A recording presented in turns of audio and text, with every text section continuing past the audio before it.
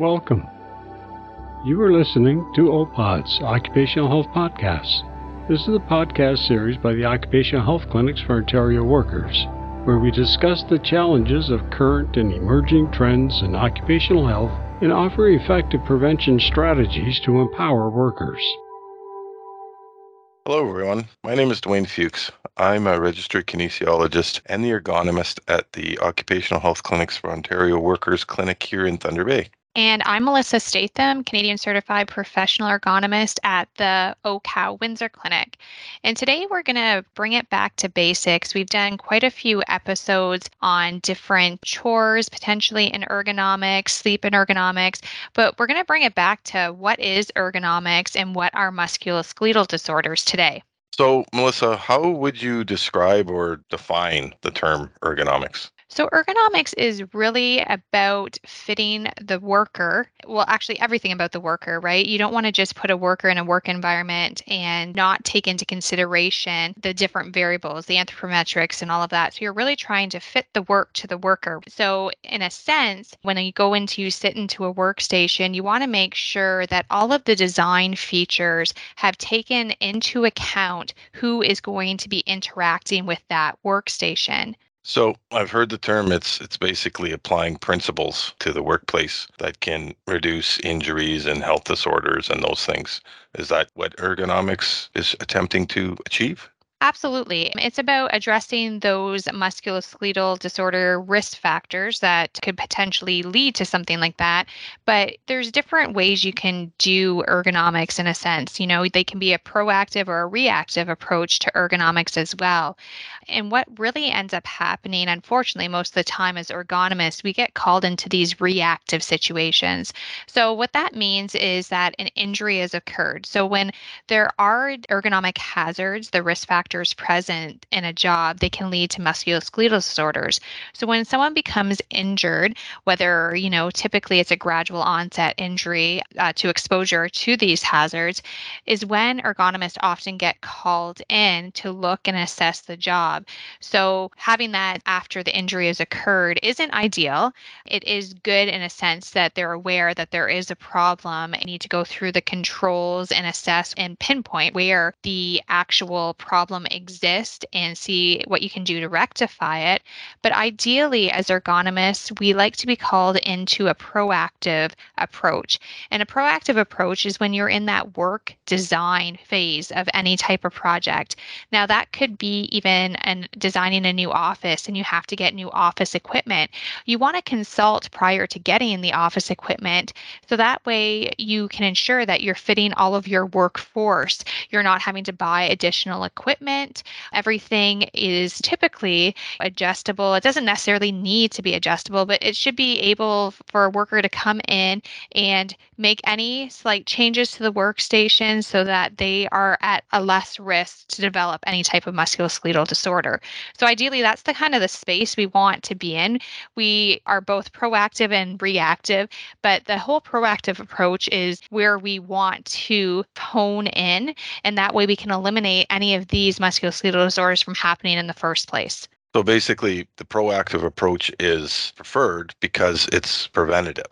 You go in there prior to an injury happening so that hopefully the things that you implement will not ever lead to an injury. So that's why you prefer the proactive approach, right, Melissa? Absolutely. And it happens in all industries. I talked about office, but a lot of times in automotive, there's people behind the scenes, ergonomists getting CAD from engineers. You're looking at that CAD and you're designing or deciding different features of where things should be positioned ahead of time based on a person's anthropometrics. But it's definitely the space we want to be in because we would like to see work environments with less musculoskeletal disorders because unfortunately, musculoskeletal disorders are still one of the highest injuries within the WSIB. So you've used the word anthropometrics a couple of times. Tell everybody what that word actually means and what you mean by looking at the job based on the person's anthropometrics. Sure. I guess we use that term a lot and we don't even really think about necessarily that's not a common term for a lot of people. But anthropometrics is the size and shape of people. So you could have a workforce that is maybe more male dominated or female dominated. You have more tall workers or shorter workers. So you want to take all of that in consideration when you're looking at designing jobs and purchasing different types of equipment. When you take that into account, you're going to make sure that when the workers go into that work cell, workstation, that everything is at the proper heights, reaches, and distances so that the chances of musculoskeletal disorders occurring is a lot less. So in any type of design phase, ergonomists will always use this term anthropometrics, and that's what they mean. You're looking at the person, their height, their size, their reach, and there's a lot of different data out there that's looked at populations. They'll often say in manufacturing a lot or in design, this whole 75th percentile female in designing for. And if you hear that term, what they're often saying is if you design for the 75th percentile female, that means the majority of males, probably 99% of males, are going to be accommodated and the majority of females. Because often when you're designing, for the exception of office is one of those workstations because it is so static. And if there's enough adjustable features in it, you can design for potentially 100% of the population as long as it has the right adjustable features and heights and ranges. But in manufacturing or different types of industries like that, they'll often pick that 75th percentile female population, or if they're male dominated, they might pick something that's more in the male spectrum of it. But they're trying to design for the most amount of people to be able to do that job and maintain neutral posture. Because anthropometrics, the whole idea is to have everybody maintain a neutral posture to reduce the likelihood of musculoskeletal disorders from occurring. Yeah, and I've actually noticed in doing assessments in the past that individuals that have been injured have just naturally modified things on their own to try to decrease the onset of an additional injury or to try to deal with that injury. And I guess that goes back to what you brought up about reactive versus proactive. If we can take a look at those things beforehand, the individual would not necessarily get injured in the first place. But you've mentioned as several times the term musculoskeletal disorders or MSD, and that's what we're attempting to either decrease or eliminate. But what exactly does that term musculoskeletal disorder mean? So, musculoskeletal disorders are any injury or disorder that occurs to the muscles, the tendons, joints, nerves, ligaments, and vertebral disc. And what happens is when these tissues become stressed on a regular basis, or you don't get enough recovery time between different tasks, what happens is they can eventually become damaged and lead to what we term as a musculoskeletal disorder. You'll often hear MSK, so musculoskeletal injuries is one that you hear often, cumulative trauma disorders, repetitive strain injuries was one that was fairly common because we're going to talk about the risk factors for these types of injuries, but often repetition was seen as the main risk factor. So you had this whole idea of repetitive strain injuries being used. And there's occupational overuse syndrome, work-related musculoskeletal disorders. What to take away from all of those terms that I just rattled off is that they're all the same. They all mean the same thing. Right now, the most common term for these injuries are musculoskeletal disorders. So I guess there's a variety of different musculoskeletal disorders or disorders that are classified as MSDs. And there are things such as tendinitis, bursitis, muscle strains and tears, specifically things that people might recognize, things like rotator cuff issues where there's potentially tendinitis, which is an inflammation of the tendon at the rotator cuff, carpal tunnel syndrome, shoulder strains or bursitis, those types of things. Injuries at the elbow, lower back, neck, knee, all of those types of things, dependent upon the injury mechanism and the onset, are classified as musculoskeletal disorders. So when we're talking about musculoskeletal disorders, you can see through that range, I covered pretty much the whole entire body. Every body part. Exactly. So there's a lot of things that can be affected with musculoskeletal disorders that can lead to pain as well as further injury. So, in our other podcast, we've mentioned some specific risk factors for the development of injuries. And what we mean by risk factors is if these things are present for any period of time, there's a greater chance of developing musculoskeletal disorders. So, what are some of these risk factors? What would you classify as some of these general ergonomic risk factors? One of the biggest risk factors I find here is awkward posture. So, we talk a lot about being in neutral posture in ergonomics. So, when you're in neutral posture, that's when you are the strongest. Your joints are in a natural position. You're not outreached, you're not bent over. This whole idea if you're seated in neutral posture, your legs are at 90, feet flat on the ground, elbows rested by your side, you're not reaching away.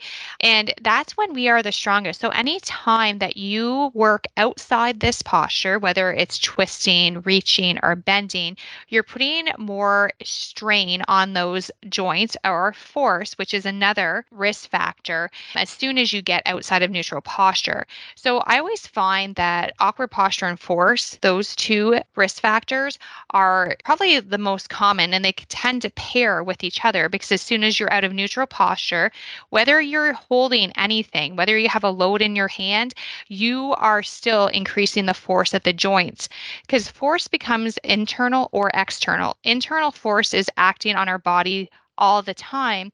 External force happens as soon as we pick something up, as soon as we push or pull something.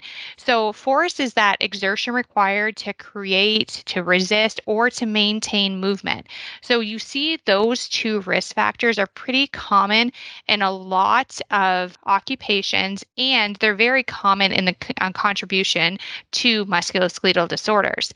The other one is static posture. So you think of these awkward postures and think of holding them without having a rest or without going back to neutral posture and then doing that action again. So if you had your arm held out straight or over your head for a sustained period of time, that would be a static posture. And the force on that joint again is high and they fatigue quite quickly. When you're in a static posture, your body needs blood flow, and blood flow helps bring oxygen to the muscles. And the static posture, lactic acid is just building up. And so when you're not moving, you're not generating blood flow. So static postures are quite concerning when it comes to the development of musculoskeletal disorders. And I mentioned before the whole idea of repetitive strain injury is that being used as a term prior to musculoskeletal disorders being more accepted. There used to be this focus on repetition being a huge ergonomic risk factor, and it is.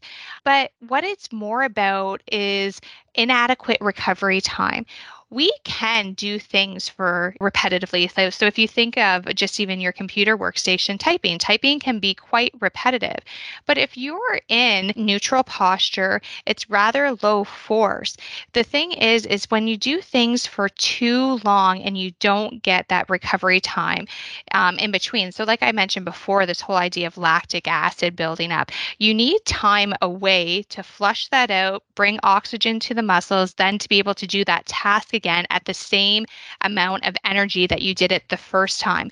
So repetition, it is a risk factor, but as long as you have adequate recovery, and it depends on the recovery that is needed, depends on the task that you're doing. Something that obviously is more physical, if you're lifting something quite heavy and you have to do it so many times, your recovery time may need to be more than if you were lifting something lighter. And again, this is going to depend on the person because women and men, we have different strength capabilities and just different, physical fitness is going to come into play there as well. Another risk factor is vibration.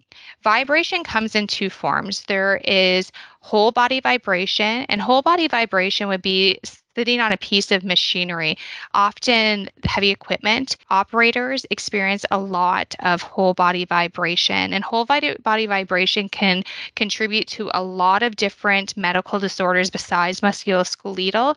Whole body vibration is often associated with a lot of back issues as well.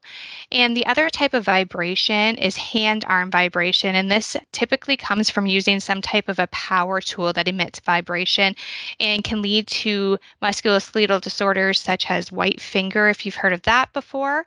Another risk factor is contact stress. So contact stress is when pressure is placed on a part of the body that's going to reduce blood flow. So it's an external pressure that's applied. And often you see this for sitting. It could be pressure that's placed at the back of the knees. If your seat pan is too big and it pushes against the back of your knees without any space there, that can lead to you feeling this numbness in your feet because blood flow is restricted to the lower extremities. The other one is using tools that are going to press into your palm, and the length isn't the appropriate length, so it clears your palm. It could dig into the palm and then again reduce blood flow. So contact stress is something to keep in mind too with any tool use, often with office equipment. Even resting your wrist on the edge of the desk can lead to reduced blood flow to your fingers. Another one is temperature. So whether working in hot or cold conditions, again, this is going to affect how you work. In hot conditions, you're going to be burning a lot more calories. You're going to fatigue a lot faster. So again, this might come to needing more breaks, more recovery time between tasks. In cold conditions, think of how your muscles and joints react to the cold, especially your hands. So again, that can contribute to musculoskeletal disorders. And then there's this whole idea of psychosocial. And this is a combination of non-physical aspects of your environment. So the social, the cultural, and the environmental influences that you have within the workplace and how they can affect your mind and behavior. So this can be correlated to stress. And if you think when you're stressed, think of how you work. If you work on a computer, sometimes when people have deadlines, they're feeling stressed, they end up adopting these awkward postures and kind of leaning in and pressing the keys harder. Or if you're working in an occupation using tools, you might be hammering harder. It just changes. Stress can change how you perform tasks, and you could be performing tasks which you're not keeping those risk factors in mind. You're not working in neutral posture, exerting more force than you have to. So Melissa listed off 8 different risk factors, but they work in combination with each other. And the ones that we tend as ergonomists to look at the most are the ones revolving around posture, around force, and around inadequate recovery time. Vibration and contact stress kind of fall within those. And so too are some of the things that affect us when working in extreme temperatures and also with psychosocial aspects as well. So it's important to remember that we really need to look at those postures, either awkward postures that deviate from neutral, and the length of time you hold those postures, right? Which combines with inadequate recovery. So if you're holding certain postures for long periods of time, you're not getting that recovery time. And then as well as the force. So keep in mind that all of those things work in combination. So when we're looking at ergonomics and we're looking at trying to potentially decrease those risk factors, remember that as they interact, the risk increases. So any little bits that we can decrease in terms of those risk factors will, over time, make a large difference in terms of eliminating or decreasing the risk of the onset of musculoskeletal disorders. So overall then, Melissa, how, as an ergonomist, and how do you roll what we're doing as ergonomists and through ergonomic intervention, how do we go through a process to prevent musculoskeletal disorders? It's important to have some type of hazard identification process in any type of workplace. So whether this is done in conjunction with a joint health and safety team, or, if it's just the health and safety representative in conjunction with a worker, it's important to have some type of hazard identification process in place. Now, this is often in workplaces for other hazards as well, but ergonomics should be included in this process. And what it is that you want to go through these jobs, whether, it's been brought to your attention that there's employees that have concerns, or even if you're looking at data and you're seeing that there's some injuries that are reported. And so there's something going on. There's something that's correlating to this. So you want to look at a risk assessment, assess the level of risk then at these jobs and what can be done to help them or to eliminate them. So then when it comes to that and when you've identified a hazard, you want to look at what controls can be implemented to eliminate or control it. And I keep on using this word eliminate because that's the most effective control that you can put into place would be to eliminate whatever the hazard is. So there was something that someone was lifting that's quite heavy. Well, maybe putting a lift assist in so that doesn't have to occur anymore would be a way to eliminate the job from having that manual material handling component to it. Now, as you go down, like think of an inverted triangle, and at the top of this inverted triangle, the number one thing you can do is eliminate the hazard. The next thing is substitution. So can you replace that job with something else that's going to be less on the individual? So often in manual material handling, they'll look at if you have something you're having to lift and you have to carry. Well, can we change that task now into something that can be push and pull? So then the person isn't having to lift it. So there's ways of potentially substituting the task with something else in order to reduce that risk. You can't eliminate it, but you can substitute it with something else. And then there's different engineering controls that can be put in place, and that's looking at some type of redesign of the job. And then administrative policies and practices. So this is looking at different procedures that are put in place. This could be even training, how are you to lift properly, or even looking at the whole overall health and safety of different processes within the plant. Often, if you don't know, you don't know. So you need to make sure that you've had everybody educated, because even within the act, you need to let everyone know of any of the hazards that are present in the job. And that way you can know what you're stepping into. And the least effective control is PPE. Now, PPE and ergonomics or in the prevention of musculoskeletal disorders, there's not a lot. There's ones that can help with contact stress. So if you think of, knee pads, if you're a carpet installer, wearing some type of knee pad would be one to reduce contact stress.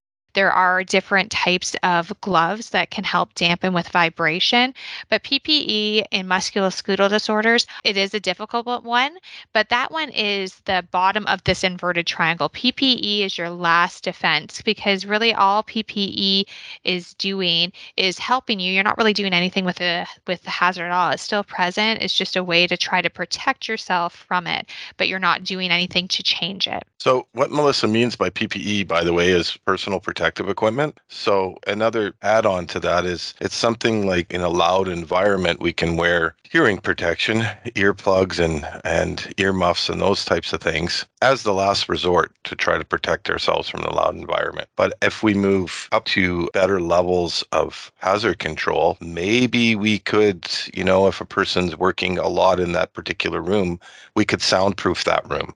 Insulate it or do that so that some of the noise from the outside areas don't come through.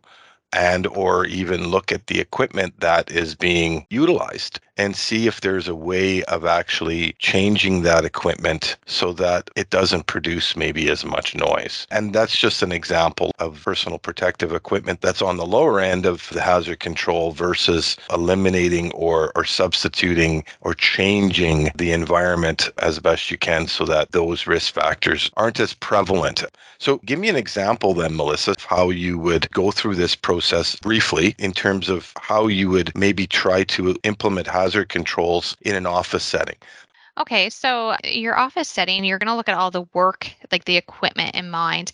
I mean, if this person is someone that comes to us initially and has a concern about carpal tunnel or is having some discomfort, as an OCOW ergonomist, what we have them typically do is do some type of discomfort questionnaire. We kind of try to understand what are all the tasks they do in one day so we can look at how they're using their workstation, how things are set up. Often pictures are great, or if you can physically go into an office, it's perfect so you can see exactly how everything is set up. So the first thing that we typically look at is the chair. Are you sitting in a chair properly? You're making sure that they're positioned there, and then you look at then the workstation. Are they having to reach up? Because often, sometimes with the wrist, if they're having to reach up, they're not only their upper extremity, their shoulder, but then they tend to rest their wrist on the hard surface as well, and then often aren't using the armrest on their chair. So you want to look at work height as well. It might be something that, a control put in place is them increasing the height of their chair and using a footrest to get into that neutral posture that we talk about.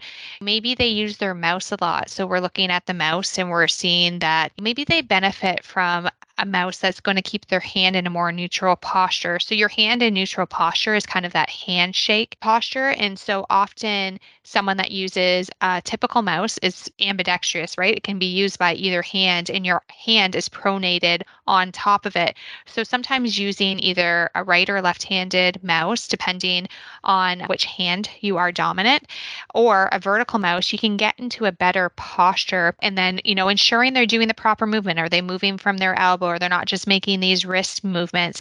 We would look at your keyboard, make sure your keyboard, are they using the numerical pad on the side? Because if you're right-handed and you don't use that numerical pad, you can actually have a closer mouse placement and reduce that lateral reach.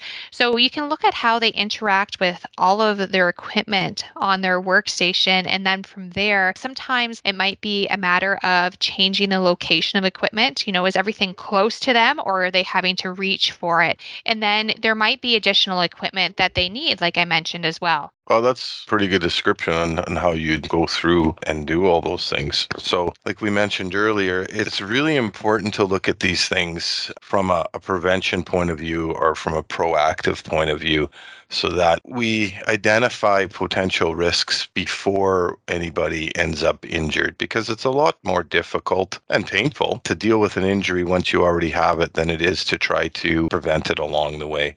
So anything else you'd like to add before we conclude our podcast for today, Melissa? No, I think that sums it up great, Dwayne. Thanks for listening in, everyone. For more information about this podcast, including show notes and companion materials, go to our website, www.ohcow.on.ca. If you haven't already, subscribe to our podcast channel to ensure you receive notification of our latest episode. As well, check us out on Twitter and Facebook. Thank you for joining us.